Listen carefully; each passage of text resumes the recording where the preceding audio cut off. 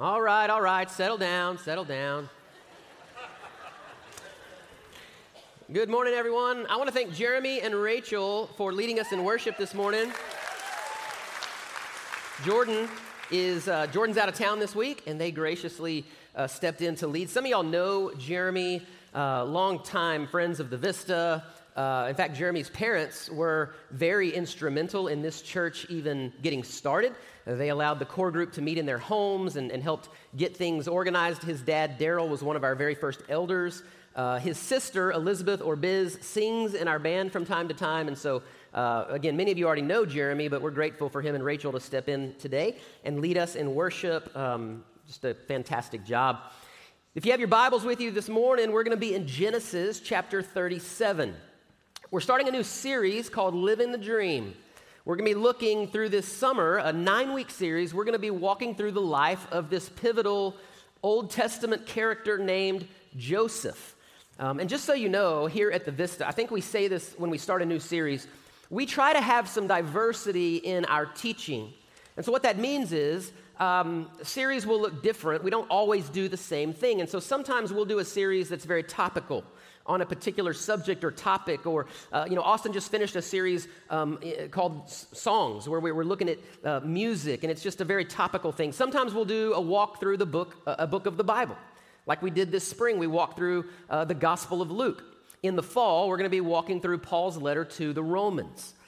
Sometimes we'll have series around certain holidays, like Christmas, the Advent season. Last year at Thanksgiving, we did a series called Grateful. Sometimes then we want to dive in and look at some characters. What do their lives have to show us? What do their lives have to teach us? And we want to give you some Old Testament and some New Testament, and again, a healthy diet of God's Word. So we don't always sort of camp out in the same place. We don't always have the same sort of style. Again, the goal is to diversify our teaching a little bit. So this summer, we're going to be exploring the life of Joseph. Again, a very pivotal Old Testament character. In fact, Genesis, about a fourth of the book of Genesis is devoted to the life of Joseph. There are more chapters in Genesis devoted to the life of Joseph than any other character in the book of Genesis. His life really bridges a gap for us from Genesis to the Exodus. I mean, I'm sure you're all familiar with Exodus, right? Where Charlton Heston led God's people out of Egypt, right?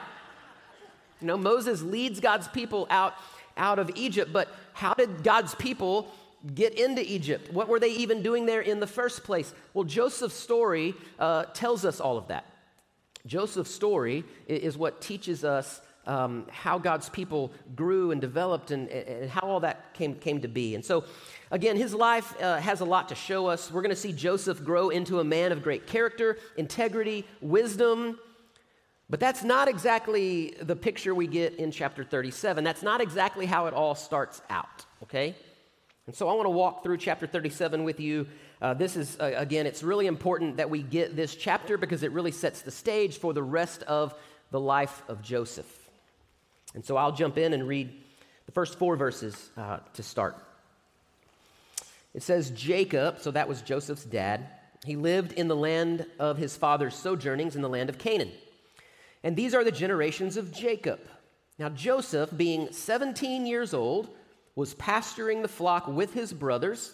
He was a boy with the sons of Bilhah and Zilpah. We'll talk about them in a moment, his father's wives. And Joseph brought a bad report of them to their father. Now Israel, that's another name for Jacob.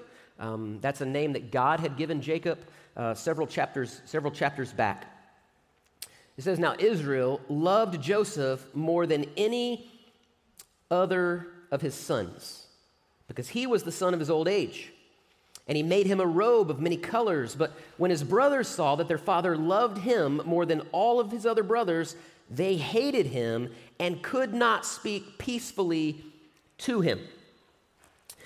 The first thing that we see in chapter 37, and that we really need to not skip past, is that this is a very dysfunctional family, okay? This is an extremely dysfunctional family. Now, let's be honest.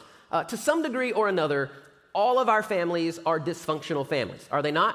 Like, you know why? That's because our families are full of people. And people are sinners, and whenever there is sinners, there is dysfunction, okay? And so We all have this certain degree of dysfunction in our families because all of our families are full of sinners, and whenever there is sin, there is dysfunction. Joseph's family is like dysfunction on steroids, right? Like it is crazy dysfunction, okay? We see that Jacob loved Joseph more than all of his other sons, and it says because he was the son of his old age. Yes, that's true. He was a son of his old age, but he was also the son of his favorite wife, Rachel. Now, I don't think I need to preach a sermon on this, guys, but listen, if you have a favorite wife, there's already a problem, right? Ladies, if you have a favorite husband, we've already got a problem, right? You're just asking for trouble, okay? You can see the dysfunction when it's the favorite child of the favorite wife, okay?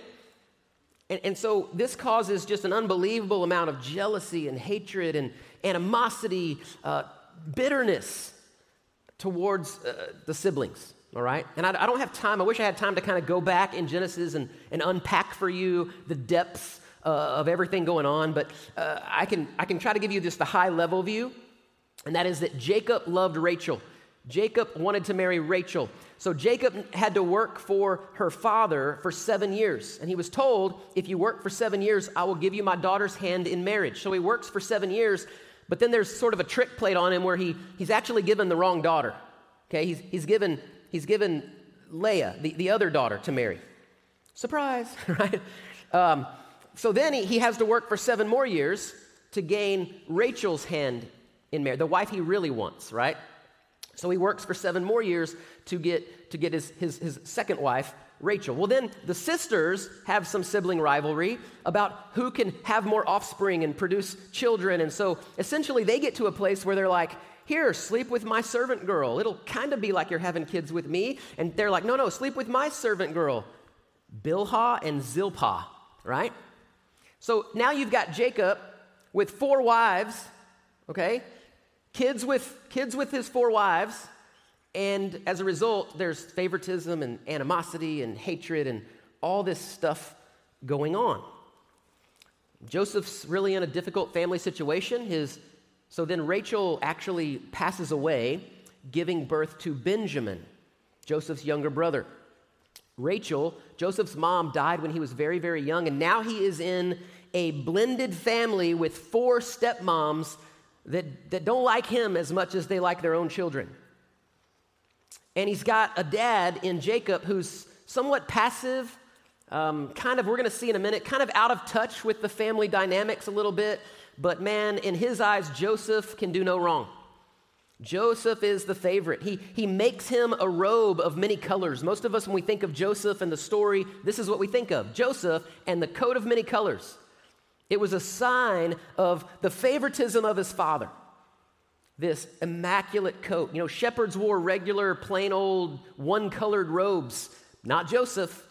He's got this dazzling coat of many colors that just shows how much his father loves him, and his siblings despised him for it. The end of verse 4 says that when they saw him, they hated him and could not speak peacefully to him. In other words, when they ran into Joseph, they had nothing nice to say. Every time they spoke, there was a fight. Some of you are like, that sounds like my family. No, it was again, sibling rivalry ratcheted up a notch, right? They despised Joseph because of the favoritism of his father. And then you might be thinking, well, that's not Joseph's fault. Joseph doesn't do himself any favors, okay? Joseph's going to have a few dreams. We call this series Livin the Dream because you're going to see Joseph's a dreamer. And Joseph has these he has these dreams. Later in his story, he's going to interpret some dreams. His life is the life of a dreamer. And he's going to have a couple of dreams that, quite frankly, he probably should have kept to himself, right? But he's going to tell his brothers about his dreams. So here we go in verse 5. Let's see the first dreams that Joseph has. It says, now Joseph had a dream, and when he told his brothers, they hated him even more. Here's why. Verse 6. He said to them, hear this dream that I have dreamed. Behold, we were binding sheaves in the field, and behold, my sheaf arose and stood upright, and behold, your sheaves gathered around it and bowed down to my sheaf. Oh, that's a great dream. His brothers said to him, "Are you indeed to reign over us? Are you indeed to rule over us?" And so they hated him even more for his dreams and for his words. Verse 9, then he dreamed another dream, and he told it to his brothers and said, "Behold, I have dreamed another dream. Behold, the sun, the moon, the 11 stars were bowing down to me." But when he told it to his father and his brothers, his father rebuked him and said to him, "What is this dream that you have dreamed? Shall I and your mother and your brothers indeed come to bow ourselves to the ground before you?" And his brothers were jealous of him, but his father kept the saying in mind.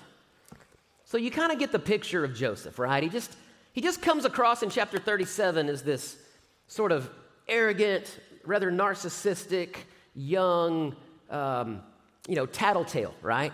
He's telling on his brothers. He brings back a bad report. They're out working, and he's the younger brother, the favorite, wearing the colorful coat. In his father's eyes, he can do no wrong, and he's just telling on him to his dad, and then he's bragging about these dreams where they're going to come bow down to him and how much greater he is than they are. I mean, you can kind of see the brother's perspective here, can't you? A little bit. Probably some dreams he should have just kept to himself, right? He tells his brothers, they get even more jealous and more angry. And then we see in verse 12 that, again, we see the cluelessness of Jacob, the cluelessness of the father here. Verse 12, we'll go on. It says, "Now his brothers went to pasture their father's flock near Shechem. And Israel, again, or Jacob, said to Joseph, 'Are not your brothers pasturing the flock at Shechem? Come, I will send you to them.' And he said to them, Here I am. So he said to him, 'Go now and see if it is well with your brothers and with the flock, and bring me word.' And so he sent him from the valley of Hebron, and he came to Shechem." Again, the father just doesn't seem to understand the family dynamics here. How much the brothers despise Joseph. And so he's like, "Hey, Joseph, why don't you go check on your brothers again? Bring me back another report." Right? He's essentially, he doesn't really know it, but he's setting Joseph up for what's going to happen in his life. He sends Joseph again to check on his brothers, to bring back a report. Verse 15 says, "And a man found him wandering in the fields, and the man asked him, 'What are you seeking?' And he said, 'I'm seeking my brothers.' He said, 'Tell me, please, where they're pasturing the flock.' And the man said, 'Well, they've gone away, for I heard them say, let's go to Dothan.' So Joseph went after his brothers, and he found them at Dothan." So now we see the brothers aren't where they're supposed to be. They're supposed to be pasturing the flock near Shechem, and so Joseph goes, and they're not there. There's a guy going, "Hey, I think I heard them going over to Dothan." So you get the picture. The bratty little tattletale favorite brother is now going to find his older brothers who are supposed to be working, but they're not really working. They're not really where they're supposed to be. The brothers they're going to see Joseph coming from a long way away thanks to the bright and colorful robe that Daddy gave him. And they know they're going to be in trouble. They know that the report going back to their father is not going to be a good report. So verse 18 says, "They saw him from afar, and before he came near to them, they conspired against him to kill him. And they said to one another, 'Here comes this dreamer. Come now, let us kill him and throw him into one of the pits. Then we'll say a fierce animal has devoured him, and we'll see what will become of his dreams.'" The great irony here is that the brothers think that by devising this plan, that they'll end the dreams of Joseph. Again, but the irony is that their plan actually helps fulfill the dreams of Joseph. As we walk through his story and his life, you'll see that the dreams Joseph dreams here in chapter 37, they do indeed come true, and it's the brothers' evil plan that actually makes sure that they come true. Verse 21 says, "But when Reuben heard it," Reuben was the oldest brother, probably carried a certain degree of authority over the others. "When Reuben heard it, he rescued him out of their hands, saying, 'Let's not take his life.' And Reuben said to them, 'Shed no blood, and throw him into the pit here in the wilderness, but do not lay a hand on him.' And then we're told the reason. Here's what it says, that he, Reuben, might rescue him out of their hand to restore him to his father." So you might think Reuben's a good guy here, right? Like Reuben Reuben's going to save Joseph's life, and Reuben wants to take him back to his father. Reuben's got a good heart. I mean, Reuben's in a good place. All the other brothers are wicked, but good old Reuben, Actually, if you read earlier, again, I don't have time to go through all of the history, but Reuben has a little bit of an ulterior motive here. See, back in chapter 35, Reuben sleeps with one of his father's concubines. Big no-no. Did I tell you how dysfunctional the family was? Right? And so Reuben and his father have had a significantly strained, severed relationship. Reuben may be going, okay, Joseph's the favorite kid who can do no wrong. My dad loves him more than anybody else. If I can rescue and save Joseph, it might just help me in some way, form, or fashion get back into the good graces of my dad. So he does seek to save Joseph's life, but he's got a little bit of an ulterior motive in doing so. Verse 23, so when Joseph came to his brothers, they stripped him of his robe, the robe of many colors that he wore. They took him and threw him into a pit. The pit was empty. There was no water in it. Then they sat down to eat. You see the callousness and the hardened hearts of the brothers. Joseph comes, they kind of beat him up, take his robe, throw him in a pit, and they're just sitting down having lunch while Joseph's over there crying in a pit somewhere. In fact, we know that because later we're going to see the brothers say, we ignored his cries. So get the picture. Their younger brother over in a pit crying, and they're just sitting down eating, having lunch. You see the hardness, the callousness of their hearts. I'll just tell you this, what you do when you have sort of a hard and a calloused heart may just come back to haunt you, right? The things that you do when you have sort of a hardened and a calloused heart, they may just come back to haunt you. That's indeed the story of Joseph's brothers. It says, so after they sat down to eat, and looking up, they saw a caravan of Ishmaelites coming from Gilead with their camels bearing gum and balm and myrrh, and on their way to carry it down to Egypt. Then Judah said to his brothers, what profit is it if we kill our brother and conceal his blood? Come, let's sell him to the Ishmaelites. Let's not let our hand not be upon him, for he is our brother. You like how he's our brother. Let's not kill him. Let's just sell him into slavery. That's such a better idea. He's our own flesh. And his brothers listened to him. And then the Midianite traders passed by, and they drew Joseph up and lifted him out of the pit, and they sold him to the Ishmaelites for 20 shekels of silver. That's the price of a common slave. And they took Joseph to Egypt. And you can read the rest of the chapter, but some of you know the story. You know what happens. They sell Joseph off to the Ishmaelites. Well, then they take the robe, they kill an animal, they dip the robe in the blood of the animal and take it back to their father, where his father then just assumes that a wild animal has killed Joseph. And again, it just shows you the cunningness of the brothers. It says that the brothers, they consoled their father. They're consoling him. They're mourning along with him. They're living a lie. They're basically living this lie. They know Joseph is not dead, but they tell the father that he's dead, and they go as far as to help weep and mourn and console their father. And they basically live a lie for 20 years. For 20 years, Jacob thinks that his son is dead, and the family just goes along with it and lets him think that for 20 years. I've just got a few points that I really want to drill down on a little bit this morning. This is the story. This is the opening of the life of Joseph. There's a whole lot in chapter 37. The dysfunction of the family is sort of set up, and all the problems and the issues and the struggle. The animosity, the brothers want to kill him. They ultimately sell him into slavery. Joseph goes off to Egypt. So what can we learn? What can we gain from this? A few things, few big ideas that I want to just sort of pull out real quick, and then we're going to be done this morning. The first one is this: sin, which is ignored or concealed, usually just leads to more or maybe even greater sin. You see, what happens in our lives is there's a bit of a progression. Sin, we always think that we can sort of manage it or control it. We always think that sin, we might even say justify it as these are just little sins. It's not a big deal. It's not really affecting anybody but me. It's fine. And we think we can sort of keep sin in its place in our lives. But the problem is sin doesn't stay put. Sin always grows and it progresses. It has this movement in our lives. That's exactly what happens in the story. It starts out with some favoritism being shown. You might think, okay, a little bit of favoritism, not such a big deal. Man, that turns into some jealousy and bitterness. That turns into anger and animosity. That turns into hatred. Hatred turns into a desire to kill, murder. Now there's murderous intent. Ultimately, then they sell their brother off, and then they cover it up and live a lie for 20 years. You see, this is what sin does. It just sort of progresses. It grows, it festers.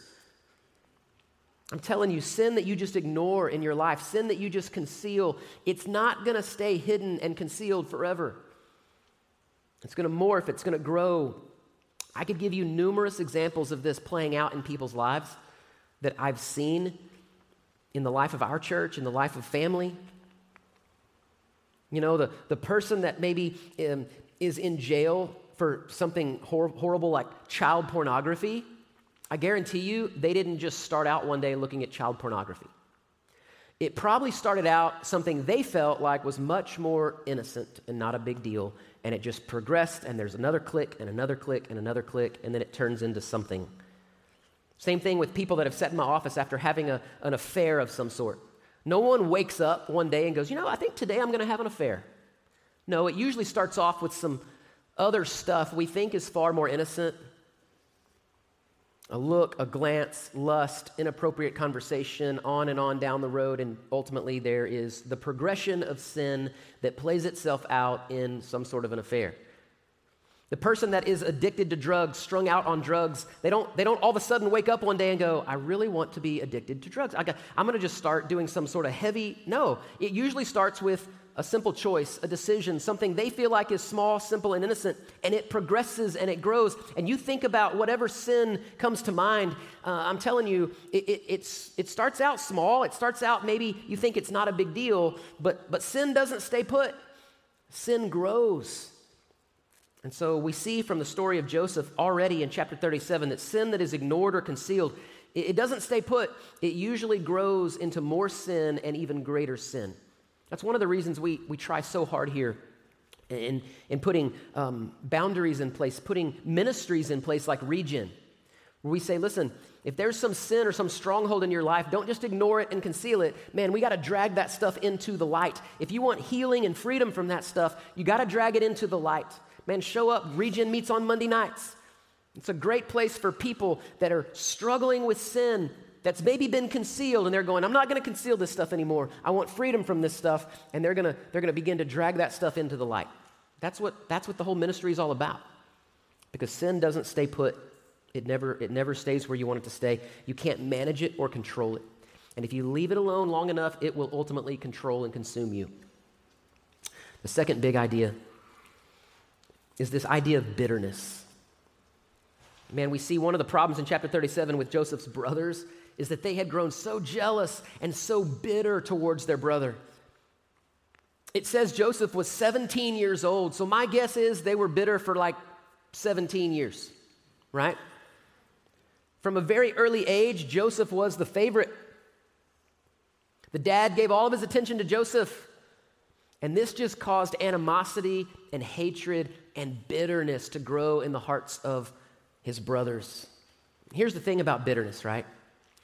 We often seem to think that bitterness, if we're bitter towards someone else, that in some way it's going to affect them, but it's not going to affect us, right? But here's the thing, like bitterness, it will absolutely take a toll on your heart, and it will rob you of your joy. Bitterness will take a toll on your heart and rob you of your joy. You're not getting at them when you're bitter at them, it's getting at you. I've heard this saying for years. I can't remember who said it, so I'll just say it came from me. No, I'm just kidding. Holding on to bitterness is like drinking poison and hoping someone else dies, right? Man, holding on to bitterness in your heart, it's like drinking poison but hoping they die. It just doesn't work that way, right? When you harbor bitterness in your heart towards someone else, man, it's not getting at them, it's getting at you. It's robbing you, it's killing you, it's destroying your heart. It's causing your heart to become calloused and hardened over time. And so, man, you gotta be able to get to a place in your life where you can offer forgiveness. The only way you're gonna be free from your bitterness is forgiveness. And I know that forgiveness is really, really hard. When someone has hurt you, wounded you, betrayed you, on and on the list goes. Man, forgiveness is not simple and it's not easy, and I don't want to stand up here and pretend or make light of anyone's particular situation, but I'm telling you, if you ever want freedom in your own heart and your own soul, if you ever want real joy, you're going to have to get to a place where you can forgive. Forgive doesn't mean letting them off the hook. Forgiveness doesn't mean condoning or approving of whatever happened or whatever they did. Forgiveness doesn't mean they're getting away with anything. Forgiveness is simply you releasing that to God. Forgiveness is you forgiving them, but you don't have to get revenge or get even or make them pay. It's you saying, you know what, I'm going to forgive you. And here's how you do that. Paul talks about this in the New Testament. He says that we are to forgive as the Lord Jesus has forgiven us. So what Paul seems to be saying there is, man, the only way you're going to be able to forgive people that have hurt you, wounded you, wronged you, is by remembering that you too are forgiven, right? Is remembering that you too have hurt, have wounded. Paul says that while we were enemies of Christ, Christ died for us. So the only way I'm going to have strength to forgive someone that has wounded me, hurt me, and wronged me is by remembering that I too have been forgiven when I didn't deserve it. And God's Holy Spirit is at work inside of me, giving me the strength to forgive someone else so that I don't have to hold on to bitterness and resentment and let that grow and fester in my life, right? When you hold on to bitterness, it's going to take a toll on your heart. It's going to rob you of your joy. It's not going to rob them of theirs. So if I could, again, unpack two really big lessons from chapter 37, or really three. One is that, all families are going to be dysfunctional. I don't want you to get discouraged if you're like, man, my family is really dysfunctional. Read about some of the families of the patriarchs and the people in the Bible. I mean, again, they'll make your family seem really, really awesome, right? But really, one of the great lessons and one of the big things about the story of Joseph is that Joseph didn't let those things, the dysfunction of his family, the brokenness of his family, define him. He was able to rise above a lot of that. We'll unpack that more in the weeks to come. But sin that's ignored and concealed isn't going to just stay put. It's going to grow. We got to drag it into the light. And holding on to bitterness is not going to get at somebody else. It's going to ultimately get at you. It's going to rob you of your joy. So we got to be able to extend forgiveness and remember that we ourselves have been forgiven. Let's pray together this morning. Father, thank you for your word. We thank you for this character in the Old Testament, Lord, that just has a lot to teach us. We're thankful, God, that he was able to grow and mature, and God, that you were able to use him in some amazing, powerful ways. We're going to see, God, in the weeks to come that his character and his integrity are just unmatched in the Old Testament. And so, God, I pray that as we explore the life of Joseph, God, that you might teach us much from his life. Father, today I specifically pray for those that may be here that just, man, there's some sin that they've been holding on to for a really long time. There's some sin they've just been trying to manage and control. And Lord, I pray today might be a day where, God, you just get a hold of their heart. You remind them that sin that's concealed, that's hidden, it just doesn't really stay put. So I pray today might be a day we could drag some of that into the light and begin the process of healing and hope and freedom from that. Father, today we're thankful for Jesus who forgave us. We're thankful for Jesus who went to a cross. While we were enemies, he died for us. And he extended grace and mercy and forgiveness to us. And so, Father, I pray for those that may be holding a grudge or holding on to some bitterness towards someone else, that today might be a day they could let that go and they could extend forgiveness to someone else. That bitterness might not consume and control our lives. We pray these things today in Jesus' name. Amen.